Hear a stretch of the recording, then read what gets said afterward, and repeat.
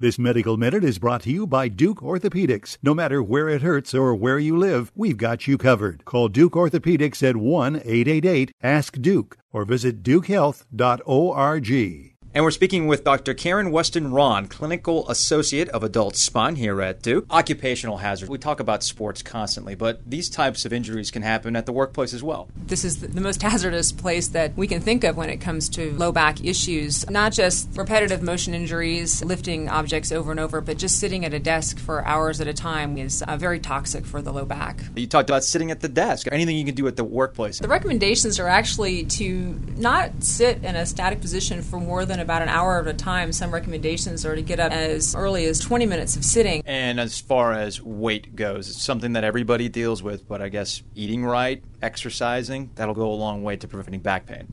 Statistics are that about 65% of all American adults are overweight, so this would be a great area to target in terms of helping to prevent and treat low back issues. I don't necessarily feel that being overweight is a direct cause of low back pain, but once somebody starts to have back problems, weight loss can be a very effective way to help counter their symptoms and to prevent future problems. This Medical Minute was brought to you by Duke Orthopedics. No matter where it hurts or where you live, we've got you covered. Call Duke Orthopedics at 1-888-ASK-DUKE or visit dukehealth.org.